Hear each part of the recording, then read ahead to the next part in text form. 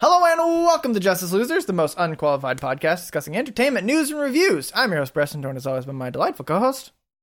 It doesn't matter. Wow. Nothing matters anymore. Oh boy. It can't have been that bad. We'll get into it. Oh no. You're gonna be all elitist, aren't you? We'll get into it. Who are you?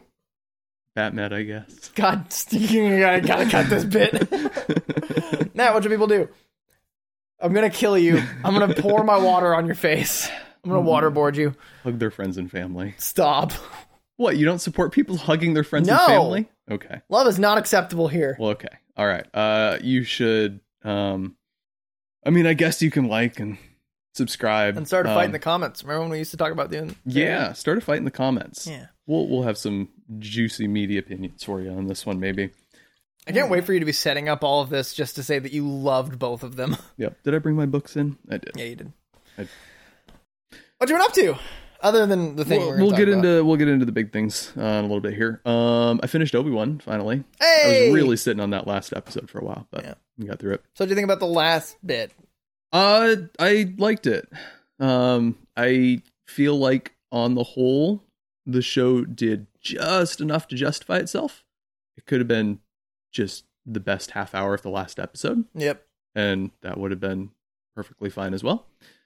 We didn't need the story of Childlay being annoying. Yep. But it's fine. It's in the world now.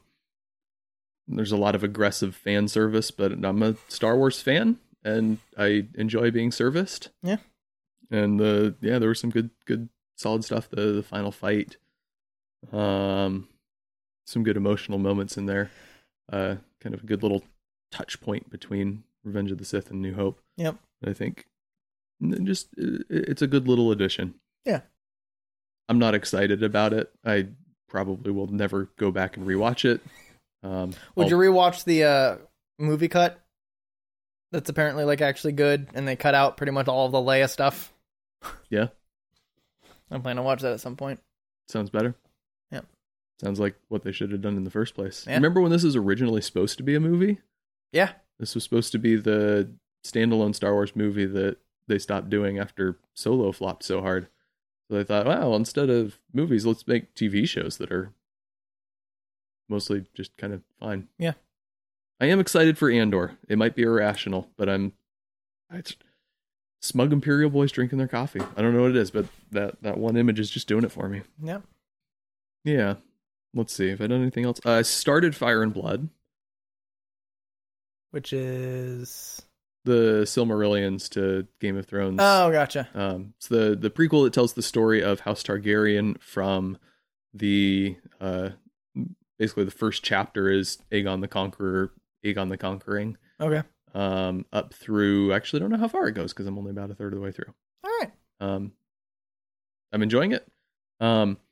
If you can think of Lord of the Rings as sort of a story set in a world, and Silmarillion is the underlying mythology that is sort of outlined in Lord of the Rings or defined in Lord of the Rings, then you go to the opposite pole and think of Game of Thrones as fantasy, as sociology. This is sort of the historical background you need for the sociological questions. So it's a drier read, but it's still enjoyable because George R. R. Martin is a capable writer and it's interesting subject matter. Mm-hmm. He does manage to work some interesting thematic ideas into it a little bit. I mean, it's a lot of the same stuff he plays with in Game of Thrones, right. Or Song of Ice and Fire, I should say. I should be a snob about that. Yeah. It's something that would really, I think, help this conversation. So for example, there's a scene where the Kingsguard famously stands down 100 knights or something. They don't fight them, but the force of their presence is enough to overcome them. And then there's a lengthy footnote that he's like, well, the tale is told like this. There were also these other guardsmen that were in the castle, and we don't know what side they were on and what they were doing at this particular time. So it's entirely possible that the full extent of the story has been a little bit exaggerated through history, which is kind of something that he gets into a lot in Song of Ice and Fire, Game of Thrones, the sort of the mythologization of people. Yeah. Just people living their lives, doing their thing, Mm-hmm. figuring things out the best they can. And we build these myths and ideas about them, and then at the end of the day, it's just people doing the best with what they got. One of my favorite examples of that is literally the founding fathers of America. Mm-hmm. They were 18 to 24-year-olds just really wanting to do something and try to piece together how to make a country. Yeah. And now we have a select portion of our country who worship them as gods, and what they wrote on paper as humans is the gospel that they also don't actually understand, because they literally say some things are hoax. The chat said, I'm not going to get into it. Please don't. And they were like, literally like, this is like a thing that no one ever actually said. It's like, it's in the Constitution. Have you read the Constitution? Anyway. I have read the Constitution. Have you read the whole thing? Yeah. No, you haven't. Yeah. There's no way you've read the entire Constitution. Our AP US history teacher gave out little pocket Constitution copies. And you read or the whole thing? Maybe it was government, and it's like 40 pages. Yeah, but it's also not an interesting read. It was for 17-year-old me. Fair enough. You're a weirdo. You love the Silmarillion, you weirdo. Silmarillion's pretty great. I'm See? just gonna flip through it and smell the Silmarillion. What a weirdo. Hope that picked up. Anything else? I bought 2 more Switch games, but have not started playing them. Okay. Gonna give you 10 guesses to get them both, just like I did before. Guesses or questions? Questions. All right. Are they open world? Are one of them open world? One of them is open world. Zelda. Yes. I'm comfortable with that. No, you got a Zelda. Yeah. Breath of the Wild. I figured, Just yeah. to specify. That's the big one. Cool. All right, that's one down with 2 questions. Nice. You should be able to get this one pretty easily. It's not open world. Is it a classic Nintendo property? No. At Is it... least I hope it's not open world. I haven't started playing it yet. I don't think it is, Okay, from what I've heard. fair enough. I'm pretty confident it's not. Oh my god. Is it new? I would say, is it new in the past 5 years? Yes. Okay. Is it a Switch-only game, or is it a game that's available on multiple platforms? You're kind of asking the wrong guy here. I'm Fair pretty enough. confident it's available on multiple platforms, but I wouldn't 100% guarantee that. This is rated really M? fun when I don't know anything. Is it rated M? No. I don't think so. Shouldn't be. Okay, that narrowed down by, narrowed it down by 2. I got 4 questions left. Good. I haven't been counting. You could have said you have 12 questions left, and I would have been fine with it. Is it a... You already have Mario Kart, so it's not going to be a racing game, most likely. Unless that's what I wanted you to think with my video game purchase. Is it a game that I have played? Yes. Woo, okay. Oh, wow. You sure it's not open world? Really hoping so, I because play a otherwise this is lot of kind of open... falling I play apart. almost all open world games. It's a game I've played. Is it a game that I have played recently and suggested to you? Yes. Probably open world. Probably open world then. Is it Red Dead? No, that's rated M. Never mind. I want to take that question back. I already. Can you even play that on the Switch? I don't. Almost certainly no. Doesn't feel like a Switch-friendly game. Game I suggested. It's not Skyrim, because I know Skyrim is on Switch. But- It is? Yeah, they Oh. did. I think so. I'm pretty sure. What's a game recently that I suggested to you? Oh my god, I want to say Hollow Knight because it could understandably not be open world, but it is open world. And I also played it recently. I also suggested it to you, and it also is something that is possibly on Switch. But Okay. I also Googling it is actually open world. is it Hollow Knight? Yeah. I'm so good at this. Oh man, I love how it was literally like it could conceivably not be, but it is. But like, all right, cool. Yeah. That'll be fun. Yeah. Hopefully you get further than I do. Yep, we'll see. I've got a chess tournament next weekend, so I'm like aggressively prepping for that right now. Right. But that'll be kind of my reward to myself afterwards. I'll play that a little bit. Nice. See how it goes. All right, I Zelda. hope it's a worthy reward. It is. You might get mad. I don't know how you are at raging at games that are difficult. Like, it is a challenging game. Because you probably haven't played very many games that, like, this will be, of what I know from you and games, this will be the most challenging game you've ever played. Bionicle Matoran Adventures begs to differ on the Game Boy Advance. Oh, what? When I was 7, my first ever video game. I can still boot that up and my fingers know what to do to get through the difficult parts. Wow. Which is kind of cool. You were also 7? Yeah. So, I mean, it also could probably be a really difficult game. I don't know. I've never played it. There's some real challenging spots. There's part where you're on like a conveyor belt thing and it's conveying you along and there's bugs coming at you and little spots that'll hurt you if you go over them, and then you have to jump and you have to time your jump exactly right or you miss the thing. And is it a platformer? Yeah. It's the same thing. It's cool. All right. I mean, you've seen me play a little bit. Did you ever see me play a boss?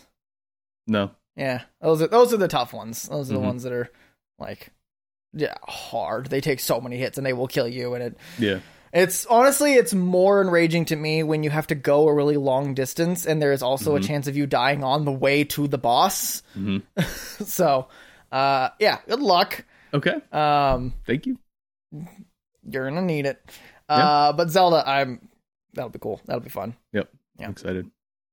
That was one that Hannah and I both wanted to get. I saw Hollow Knight was $15 and I was like, yeah, Preston recommended it. Looks fun. Yep. It's because it's also like a very, when you're not actively fighting, it's a very like somber game. I did download it and then booted it up just to make sure it worked because I got just a little pass, right? Not the actual card. And the title music, I was like, I sat and just listened to the title music for about 3 minutes. The music too is just absolutely phenomenal. It's I think it won awards for its music and stuff. Yep. So it won awards for a lot of things. But yeah, cool. Open world games. Yeah. I may get you to. I can't wait till you can play Red Dead, but that's gonna take a console or a computer or something like that. Yeah. I don't have a lot of interest going that far, but you'd love it. I feel confident I would. All right, cool. All right, before we get into the big stuff, what do you got? And just so in case people are dropping in on this episode, I have seen the first 2 episodes of House of the Dragon. I have seen the first 2 episodes of Rings of Power. Those are the only ones that are out as of this recording. Yep. And I'm going to do a fun little compare and contrast breakdown for you in a little bit here. Yep. Just to keep you teased there. All right, NPR. You know you like it. In case you're just joining us. I failed to mention a couple things for the past couple games. So I started playing the game Outer Worlds. Okay. Which is it's a space game that for people who understand this reference, it's a combination of Fallout and Mass Effect is the best. I did not understand that reference. Good I enough. also went into the start of this spiel with you trying to remember if this was No Man's Sky or not. It is not. I remembered the name No Man's Sky, and I thought, okay, that's wow, you know No Man's Sky. I watched Andrew play it for about 30 seconds once when I was coming to meet you for recording. Oh, okay. Yeah. Different game. Yep. And so it's by Obsidian, who is the people that made Fallout New Vegas. So for some video game background stuff. So Bethesda, it's a game company. Okay. They make Elder Scrolls. Yep. And they make Fallout. Sounds like a pretty good company. I support them. Those two franchises and a few other ones. They bought Fallout from whatever the company before Fallout 3. So they made Fallout 3 and 4 and 76, but we don't talk about that one. And I believe they only made Morrowind, which was the third Elder Scrolls. Morrowind, Oblivion 4, and Skyrim 5. And Obsidian, another developer company, was the one that made Fallout New Vegas. and in conjunction with, I believe, with Bethesda. New Vegas is easily the best Fallout game, by all accounts, and I haven't played it yet because I haven't had a powerful enough computer and like the dedication to actually like sit down with it, which is next on my list actually. So I started playing that's Obsidian. They made New Vegas. They know how to make good games, and they made Outer Worlds. Started playing Outer Worlds, got maybe a day into playing it, and I'm like, this makes me want to play Fallout 4. And so I played Fallout 4, which I need to give Outer Worlds another chance. Like, I just really wanted to play Fallout 4 because I hadn't played it. Stop reading Silmarillion. Yeah, I'm just trying to, I don't care about video games. I'm talking to you. Interaction with me. You're talking to the audience. I'm talking to you. Okay, talk to me. I listen to you when you talk about chess and come up with conversation about it. That's true. Carlson beat Nepo. It's pretty funny. You're a bitch. So I played this game, Fallout 4. In the game, there are 4 factions that you can align yourself with. There's the Railroad. This better get interesting real quick, or I'm getting Silmarillion back out here. So there's people called synths. There are things called synths. They're like robots that look exactly like humans. Replicants. Yeah, basically. Okay, so yeah, they're replicates. Hey, connected to something I know. So there's the Railroad, the belief replicates of humans. Like they deserve all the same rights as humans and everything. They're the ones that work like underground. They're the spies and stuff. There's the institution that makes the synths and views them as just like kind of the future, but just like objects, like slaves and stuff like that. Sounds good. You have the Minutemen, who are just there to survive in the world, completely neutral of synths. They don't really care. And you have the Brotherhood of Steel, who view synths and the Institute as an abomination of humanity, and because it's like, Fallout is about post-nuclear war. And they're like, oh yeah, this is what happens when technology runs amok. We get nuclear war and Fallout and stuff, so this is just technology running amok again. Sounds about right. Technology is evil. You shouldn't do it. That's true. You should not do technology. So there's the 4 that you can align yourself with, and you can align with all of them at the beginning. You can kind of follow these quest lines. But at a certain point in each of those quest lines, you will make an enemy with one of the other ones. So if you get too far into like the Brotherhood of Steel, you'll make an enemy of the Institute, and they become completely unavailable. Makes sense. In my completionist idiocy, found the kind of the cutoff point for each of them, and basically did every single quest, with the full checklist of all side quests available. Of course. And did every single quest all the way up to the cutoff points, and then basically went and I was going to do, like, you do the Brotherhood of Steel, like, so you do a hard save. Then you do the Brotherhood of Steel, make all the enemies go, bring it all the way to the end of the game. Reboot that save. And then do the Institute. So I did the Brotherhood of Steel because I didn't like their ideals very much. They were basically like, murder everybody. I'm like, that's kind of mean. That's great. I like it. I support them. And then the Institute, they're like, look, these synths are like good to have, and like we're nice to them, but like they're just robots, so we don't really care about them. And it's like, lame. All right.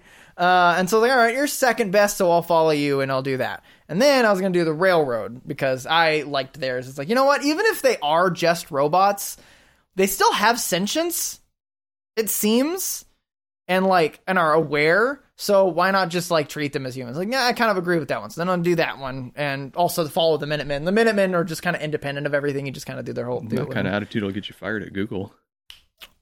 Will it though? Yeah. Oh, bummer. Looks like I'm gonna work for Google. Did you hear that whole story? Guy got fired at Google because he claimed their AI was sentient. Oh. But was their AI actually sentient? No. Then probably. Well, that's fair. I did the Brotherhood of Steel, finished that all up. And then I wanted to play Skyrim. And so I started playing Skyrim. To be fair, it's because I was waiting on my new PC to be finished and ready to go and stuff. Right. And it was right as I was doing the Brotherhood of Steel line. And I was like, now I have a really powerful PC. I can do Skyrim, which I haven't played in like 5 years. Wow. I've been on a Skyrim sabbatical because I was like, I've played it a lot. I've been getting little Steam notifications that Bucky127 is playing Elder Scrolls 5 Skyrim. Yeah. You have Steam? We've talked about this. Yeah. And so, yeah, I now I have a pretty powerful computer, so I can play. So I'm now playing Skyrim, but with mods. Like, so I've always played it on console, and consoles are not powerful enough to like install mods and have their game run smoothly. Right.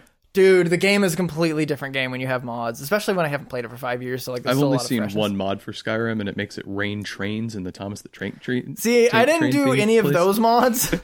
I did all like graphics mods, so like water looks better. They're more like accurate sound effects when you're like out in the wilderness, like sounds and stuff like that. Blood splatter is a little bit better. Just like a complete change of the user interface of like menus and things like that to kind of. You know how you can get really good graphics? Go outside. I open my window, and I get a lovely view of my front gate and cars driving in and people using our neighborhood as a turnaround. Yeah. Saw a car that's the same kind of car as Kaylin. The girl in the car looked a lot like Kaylin and had a dog that looked a lot like our friend Stevie's dog. And she pulled into the neighborhood and kind of seemed to be heading towards our garage. And so I thought it was Kaylin. And I texted her and I was like, why do you have a dog? She was at happy hour with her teacher friend. She's like, I don't have a dog. I'm like, so here's the story. A really awkward thing for me to do. So you're becoming the nosy neighbor? I have always been the nosy neighbor. Okay. You're just getting to fully realize your potential. Yes. Cool. But also both of my neighbors are college students and I just get agitated at them. Yeah, that's fair. College students are agitating. They're the worst. Except one of them, I think, puts our trash out for us. So, you know what? Okay. You're good in my book. Good on you, left-hand neighbor. Right-hand neighbor. Depends on your perspective. That's true. It's from my perspective, my house. My perspective. Anyway, but it doesn't matter. I'm the one that's approaching your house, so I'm always seeing it from the left. Fair enough. Except when you're leaving my house. I took a shot in the dark, and I was going to come up with a coherent argument either direction. Look, so. you got a 50-50 shot, and you can argue for either direction, and so exactly, you got basically 100% shot. This is the nice thing about not having ideals. Yeah. So I'm playing Skyrim, and it is a after playing Red Dead, and I've talked about this before. Red Dead forces you to slow down and like experience the game, and it kind of taught me a bunch of habits and stuff. And I've been applying that to Skyrim. Like I'm going much slower in Skyrim. It won a ton of awards and is like one of the best games ever made. And I was like, yeah, I've always been like, yeah, it's like a really good game. This is an amazing game. It's just there's so much. Like honestly, it's a little annoying that I can't keep up with the quests that I get because like you walk into a new town and there's like an interaction. It gives you like a quest and 3 miscellaneous quests. Yep. And then you go and you do them. So it's like you get a quest that has like a title, like it's an actual quest with multiple objectives. Then you have like little additional quests. They're just like a little one line, like investigate the cult of Boethia. And then if you go and do that thing, it gives you a new named quest. And it's just like, my quest list is like 3 pages long. I'm like, yep. I need to start whittling away at this because mostly I'm just exploring. I really like if you have like a location, it's like the Veterans Respite cleared. Like if you go in, like there's like a final boss in each of them, and like it's a dungeon, and you do the dungeon diving, and you go and so I'll just be like, all right, I'm gonna go to that place from point A to point B, and I will as I'm going.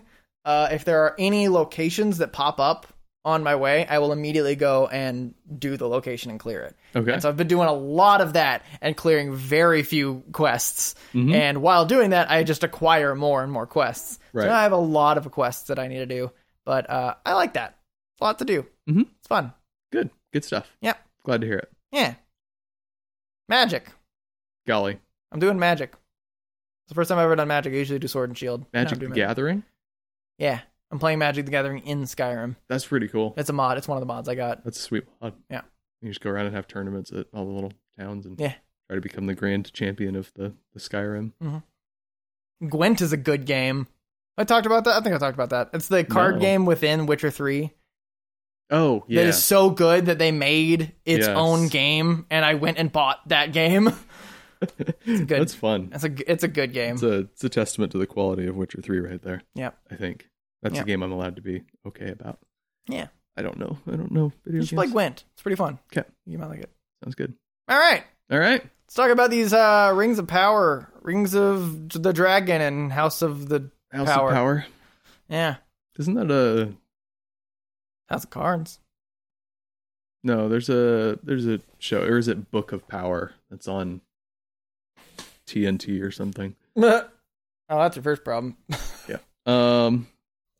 Yeah. So, House of the Dragon has had its first 2 episodes as of this recording. Lord of the Rings: The Rings of Power had its 2-episode premiere this past week, so I've watched all of that. They are both aggressively fine. Okay. And it's super depressing. They're just... So, I'm liking House of the Dragon better. I'll talk about that a little bit first. So, House of the Dragon is the story of... well, it seems like they're building... I haven't read Fire and Blood closely enough to know exactly what the story is going to be, but it sounds like they're building up to the Blackfire Rebellion. But I might be completely wrong on that. But basically, it's king has no sons, and so a Targaryen king. This is they they do a stupid little thing at the start of the first episode where it's like 178 years before Queen Daenerys. Really? Yeah. Huh. Little text on screen thing. And it's like, okay, great. Glad we got that settled. And so it's King Viserys, played by Paddy Considine, has no sons, and so he has his current heir is his younger brother, Matt Smith, played by Daemon Targaryen. Daemon Targaryen, played by Matt Smith. And then but there's some question of succession because he does have a daughter, Rhaenyra, played by, at this point, Millie Alcock. It's going to end up being Emma something. Emma Stone. No. Although. Emma Watson. No, less famous. Darcy. Emma Darcy? Yeah. I don't know who that is. There aren't very many famous actors. Rhys Ifans. He was the lizard in The Amazing Spider-Man. Oh! He's in it. He's the Hand of the King. Huh. It's pretty cool. It's about all the actors I've recognized so far. All right. Not a whole lot of star power. Yeah, nobody knows Matt Smith. Beyond Matt Smith, Matt Smith, and to some, I don't know if I'd call it star power, but recognition. Ability. Are you getting past Matt Smith? Like, is he? Oh yeah, disappearing into the character. He's great. Okay, he's fantastic casting for the character, and one of the more interesting people on the show. Okay. Is he staying cast? Yes. Okay. He's old enough. Gotcha. It's all the young people. Yeah, it's not like the Crown situation because he was the first to Prince Philip's, but like the age jump was too substantial to still be him. They could do awkward Guy Pearce Prometheus makeup. Oh God, that'd be pretty bad. Yeah. So it's the story of the king figuring out his succession questions and all the hostilities that engenders.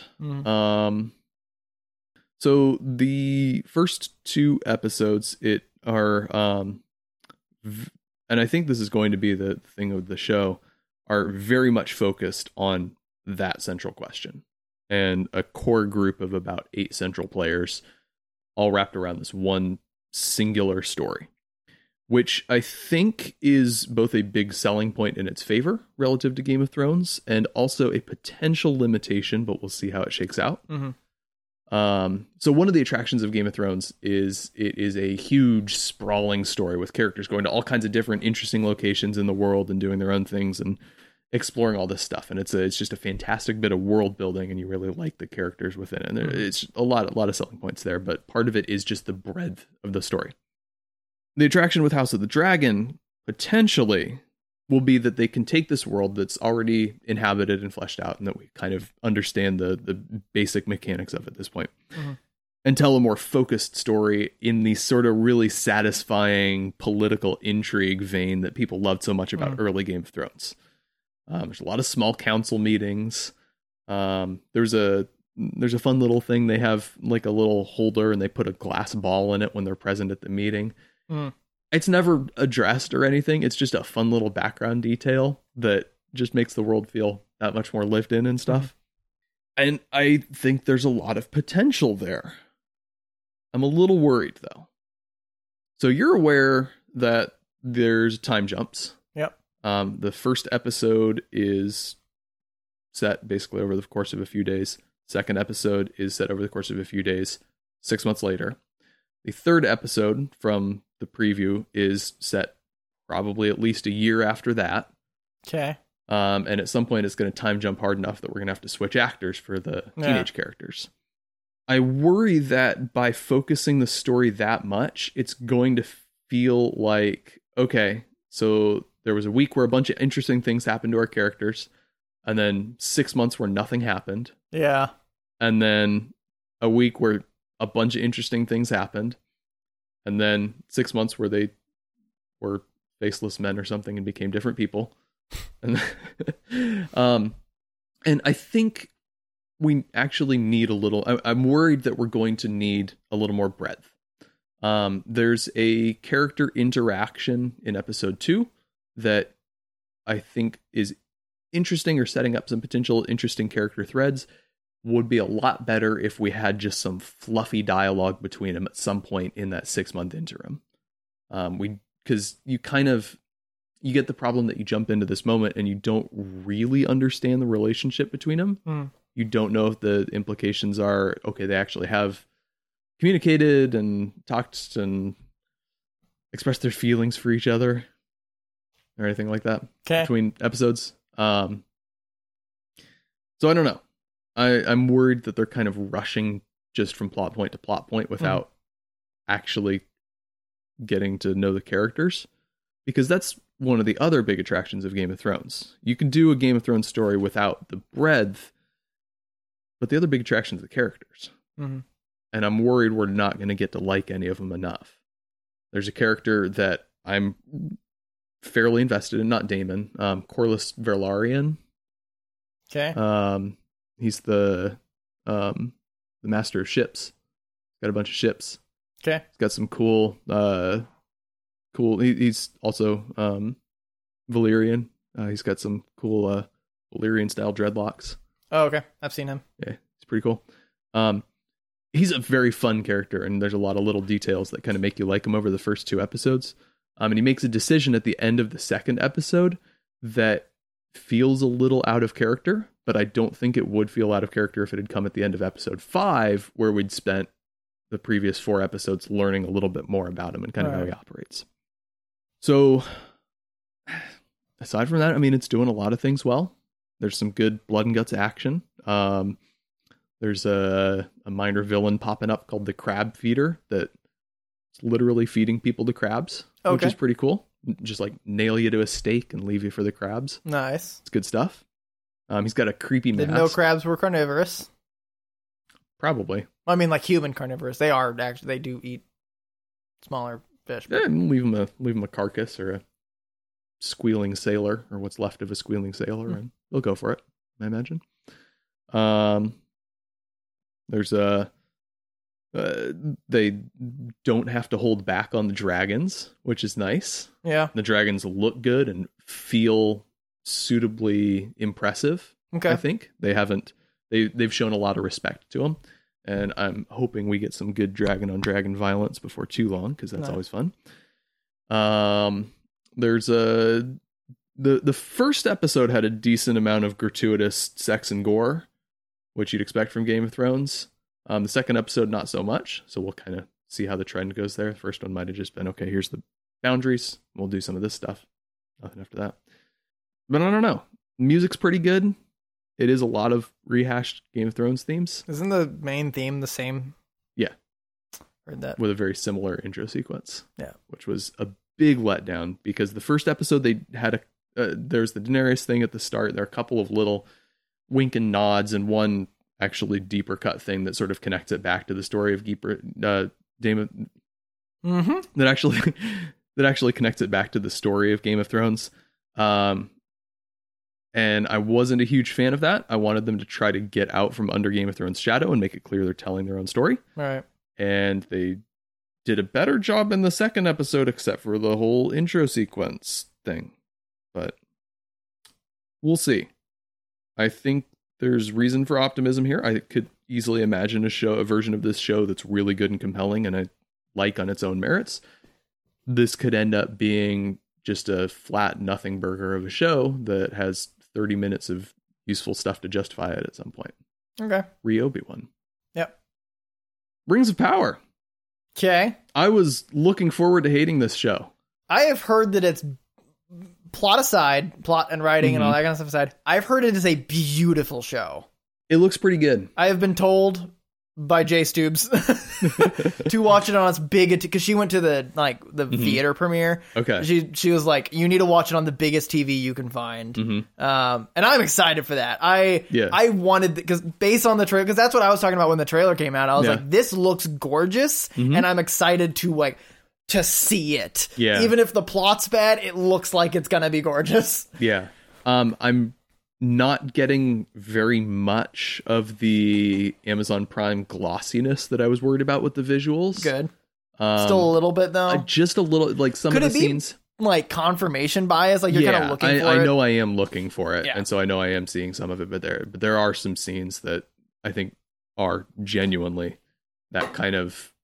I don't know how to describe it, but it's just everything looks good, but it somehow feels a little unnatural. Right. And it's not even a CGI thing. I think there's some practical stuff that I'm getting that feeling from. Yeah, they did mostly practical in this show. Yeah. There is a CGI troll that looks worse than the one in Fellowship from 2001. Oh, but no. it's mostly shrouded in darkness, so that's okay. Yeah, that's how you do it. No smoke? No. It's a snow troll. No plumes of snow in the air? Snow dust? That happens. No, not really. Huh. Yep. Snow troll. Snow troll. Before you get into all your stuff, was I right about what it is? Like, it is just after the war. As what was my full theory? It's just after the war and is the forging of the rings.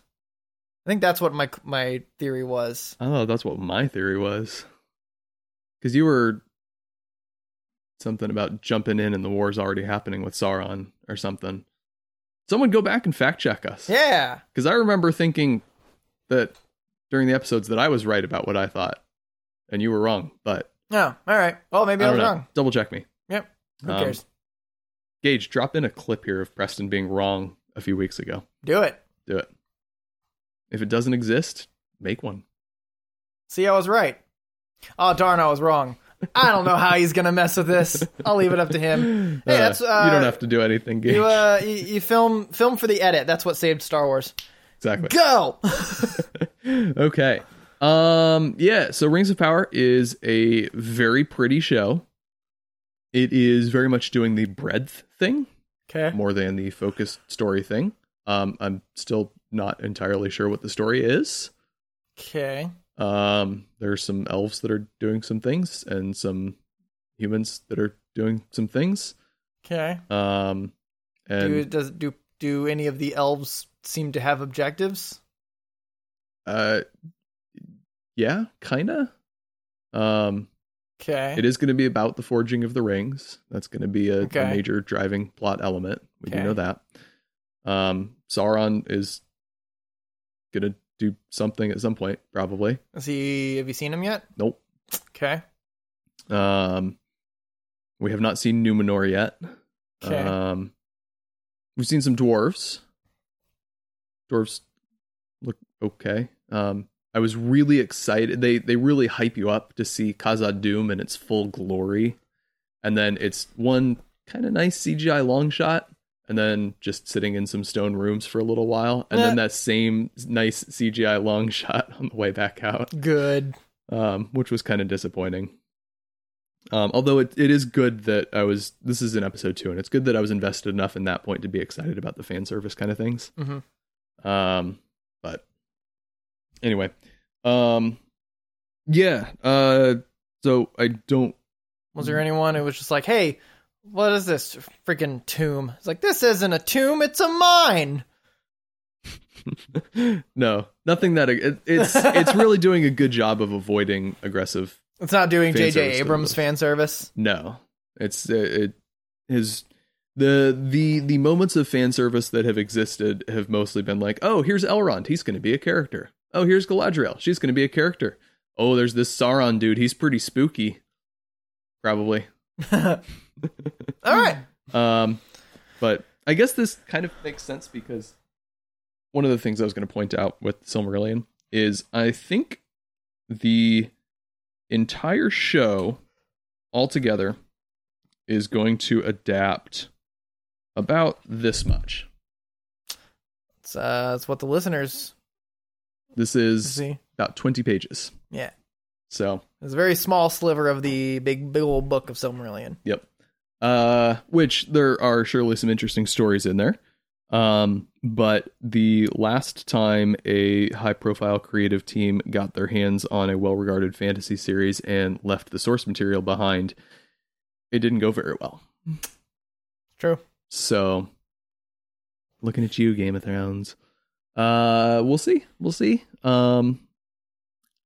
There's a lot of individual things to like. Galadriel is fine. She's kind of interesting. The performance is good. The performances are good all around. Good. It's apparently getting review bombed a little bit because of the whole racist thing. Yeah. What else was getting review bombed recently? There's a movie that She-Hulk is getting review bombed because she has a better grip on her powers than Hulk, and can't have a woman do that. No.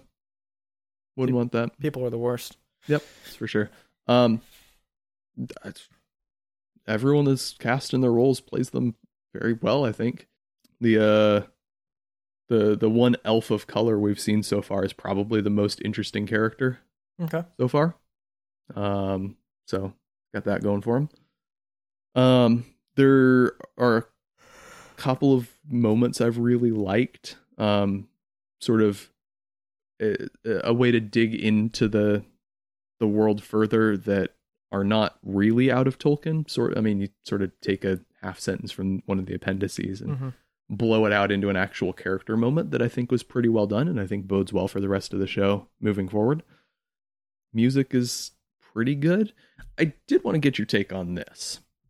So Obi-Wan had a main title theme composed by John Williams, and then someone else do the score. Oh, really? Yeah. I thought Williams did the whole thing. No. Oh. Rings of Power had Howard Shore do the title theme, and Bear McCreary do the score for the rest of the show. Okay. My first instinct was sort of the fanboy. Oh, they brought back John Williams. Oh, they brought back Howard Shore. My second instinct was, that feels a little weird. It feels like kind of punching for the headline a little bit, because the score for Obi-Wan was distinctly unmemorable. Yeah. The score for Rings of Power is pretty good. Bear McCreary's a really underrated composer, really solid guy. There hasn't been a lot of memorable stuff with it so far, and it might just be that he's kind of limited by the fact that there's an existing theme. And he's given interviews and said, yeah, I really love this theme. It fits so well with all the music I already had. But I don't know if he does feel that sort of creative limitation at all. I imagine it's also just more difficult to write for a TV show in general because you just need more music. Yeah. Thoughts? Do you have an opinion you'll go back on in a week or two? Well, I can't really have an opinion because I haven't heard it at all. It's true. It's fair. But I imagine it's hard to, like, when you make a theme, you then extrapolate from it. Yeah. This is one of the nice things about the Game of Thrones score, is Ramin Djawadi wrote that title theme and was really excited about it and just made everything that. Yeah. If you build a computer, you know that computer really well. Mm-hmm. And as I'm going to drop the analogy, when you're writing a main theme, as you're writing it, your like when you do anything, your subconscious is really, really powerful. Mm-hmm. You are subconsciously writing a bunch of variations and ways that you can extrapolate from it. Mm-hmm. Sometimes not even subconsciously. Sometimes literally consciously. You're like writing the theme and you're like, oh, it would be cool if I did this. And then you stop writing the theme and go extrapolate. Yeah, no, this is one of the struggles of being a creator is you just get too excited about your own ideas sometimes and don't focus. When you are given a theme and told to extrapolate, it goes wrong. Mhm. And another example of that is Goblet of Fire and Yeah. also Order of the Phoenix to an extent, where you can Yeah. hear the original John Williams themes, Mhm. but attempting to extrapolate them. But it's really hard to do that because it's Yeah. not your ideas and it's not things that you've Exactly. thought about. Exactly. And so, like, the Howard Shore theme can be really good, but Bear McCreary doesn't have a personal understanding of that, like a fundamental understanding of that theme, yeah. because he didn't write it. Yeah. It's a pretty bland theme by Howard Oh, Shore, if we're being okay. honest. All right. It really sounds just like repurposed music from The Hobbit Gotcha. or something. So that's what I bet it is. It's just, it's hard to blend Yeah. that. Yeah. And it also kind of seems like it would be a little insulting for the actual composer that's doing the bulk of the show. Like, here, we're really excited to have you on board, but we want the name recognition of the other guy. So we're going to have Yeah. him get the credit for doing the title theme, and you could do the dirty work of actually Yeah. filling in the gaps. Yeah, that can't be very Yeah. good. Bear McCreary's really good at self-promotion, and I think he's done a good job, and people are somewhat excited about the music, but that's got to be a stumbling block Yeah. to some extent. I don't know. Maybe I'm just blowing it out of proportion. Maybe it's nothing. Maybe. But I thought of that, and I was like, huh, interesting. Yeah. So, yeah, Rings of Power, it kind of feels like it could be pretty good. It's difficult for me to imagine a world where it's really good. Okay. It's just, there's not enough excitement. It's not focused enough. Mm-hmm. But it's easy to imagine a world where it's just kind of fine for a long time, and then there's 30 minutes of really good content at the end. All right. And it's depressing. Yeah. We talked about this way back when the Rise of Skywalker trailer came out. And we thought, oh, this looks pretty bad. And this was right when Game of Thrones was ending, Mm-hmm. right when Avengers Endgame or Infinity War Would have been Infinity War. would have been Endgame 2019. Rise of Skywalker. I was thinking a different thing. Yeah. Yeah. Yeah. And I declared it, and you jumped on board that it's the end of pop culture as we know it. And it's just, I'm genuinely not disliking either show. I will watch them. Ian and I I get done with lessons at 7:30. We eat and we watch House of Dragon at 8. It's just, we're on board. Mm-hmm. I'm going to watch new Rings of Power episodes when they come out on Thursday. I might have Thursday Night Football pulled up on my laptop on the side, Right. but actually they might get through all of it before they start to take over Thursday Night Football, because they don't pick it up right at the start. Not important. I am reasonably enjoying both shows. They're probably both somewhere between a 6 and a 7 for me, but it's really depressing to contemplate a landscape of just nothing but content that's 6s and 7s. Yeah. MCU's at that point right now. Yep. The Game of Thrones universe is kind of at that point right now. Star Wars is kind of, I'm still holding out hope for Andor, Mm-hmm. but the rational part of me knows it's going to end up being that again. Yep. Lord of the Rings, which I've talked about this before. You know how when Dune's coming out, we were like excited. The day it was coming out, I was texting you 12 hours until what div 11 hours 59. Just, we were hyped for that movie. You know that feeling? I get that feeling sometimes just walking past Lord of the Rings and seeing it on my bookshelf. I'm like, that book exists and I could go read it right now. Life is so good. And Lord of the Rings has been brought to just that depressing 6 or 7, just a gray nothing. And it's miserable. Mm-hmm. I'm hopeless. I'm so depressed about it. Not literally. I'm fine.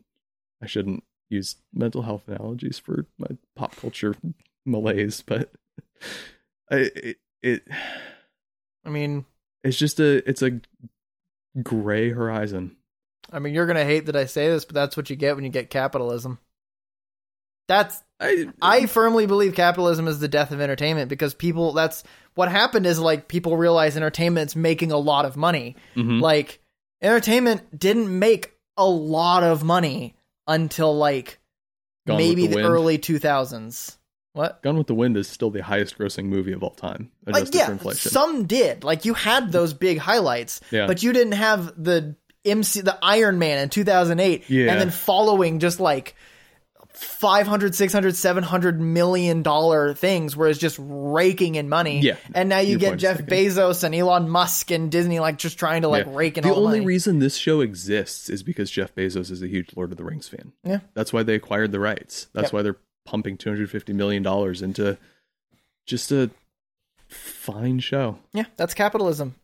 Capitalism basically pushes any industry into a lukewarm middle ground perpetually Until a disruptor comes along. until a disruptor comes along, which we'll need with entertainment. So like you look at coffee and like coffee's been this it's gonna be a really weird thing that I've never talked about on here, but I know a lot. Coffee is a ancient thing. Like coffee was discovered anciently forever ago, Definitely a word. by a bunch of different cultures.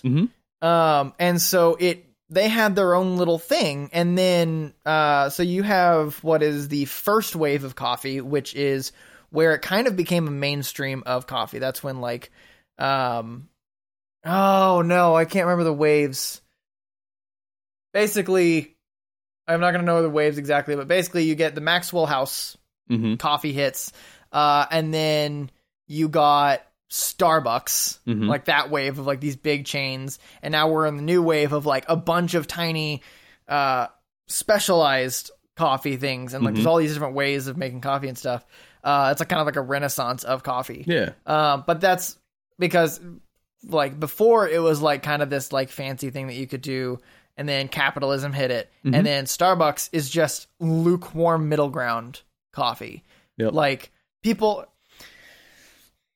will fight me on it because like, the pumpkin spice latte is the best thing ever. It's like, yeah, you're not drinking coffee, you're drinking sugar and milk. Like that's not that's you lost the coffee. Yeah. And it's like that's with like art, like with movies and stuff, you lost the art. You are now being force fed a calculated montage of images that you have been proven to like. Not art. Yep. With Starbucks, you are being force-fed calculated combinations of sugar and milk with a splash of espresso that you are proven to like.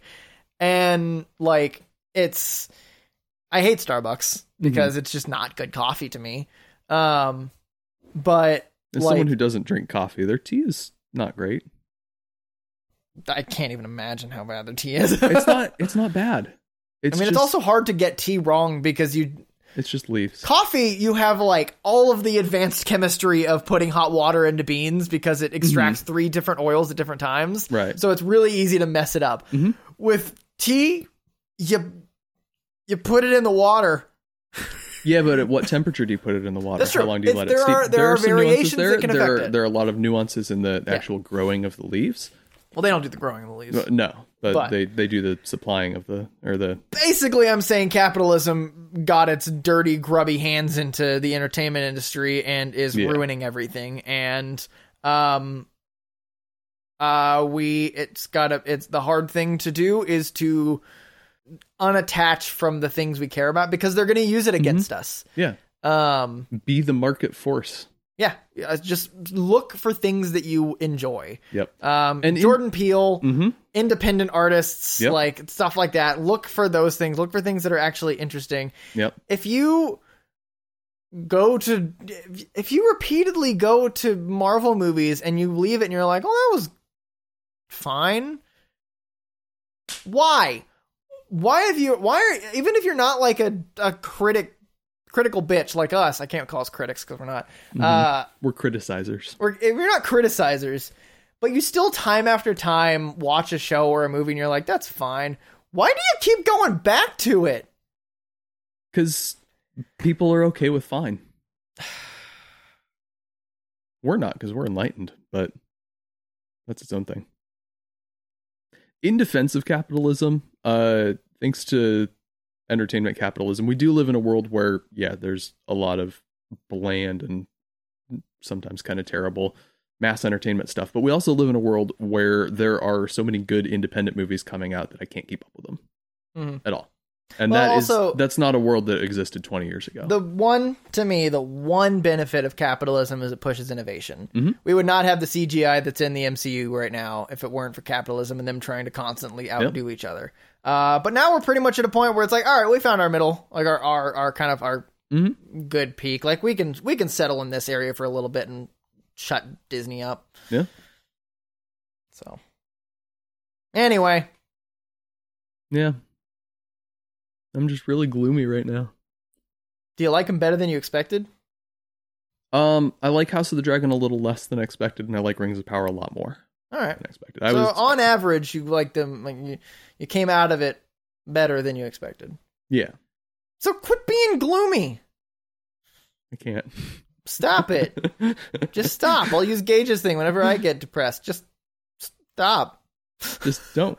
Just don't be sad. Don't be sad. Yeah. Well, you know what I can do that'll make me happy? Read Silmarillion. Just gonna leave you here. Shall we? I'll skip the preface because the preface is You're not the about preface to do is this. Great. There was Eru, the one who in Arda is called Iluvatar, and he made first the Ayunar, I'm going to Ainur, the holy ones that were the offspring of his thought, and they were with him before aught else was made. And he spoke to them, propounding them themes of music, and they sang before him, and he was glad.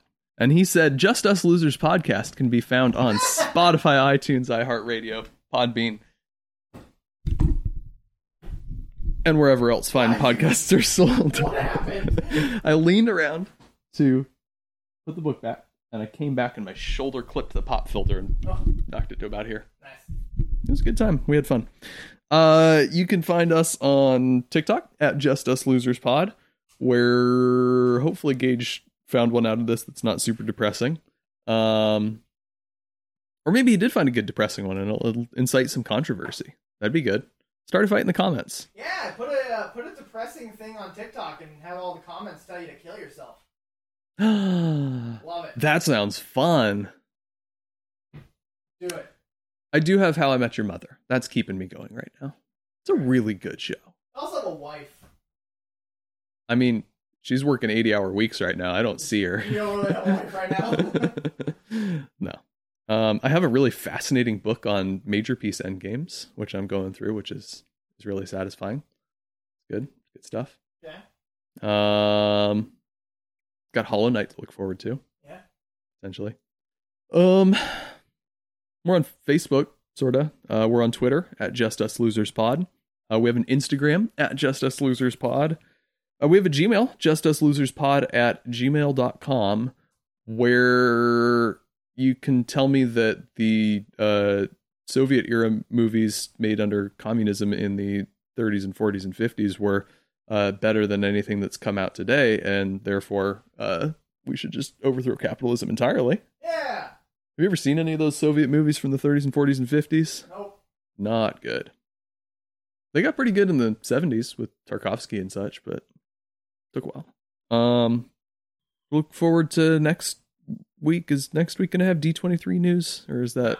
Okay. It'll be a couple weeks hence. Maybe Preston will be caught up on Lord of the Dragon and House of the Powers, and then we can talk about that a little more in a little more depth. Well, maybe we'll just save a full in-depth discussion for when the seasons are done.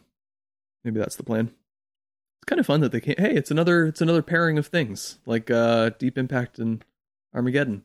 Yeah. 2 fantasy shows based on beloved properties that are prequels based on not very much text and source material that are just kind of depressingly bland. I made myself sad again. Thanks for listening. Bye. Bye. Bye. Bye.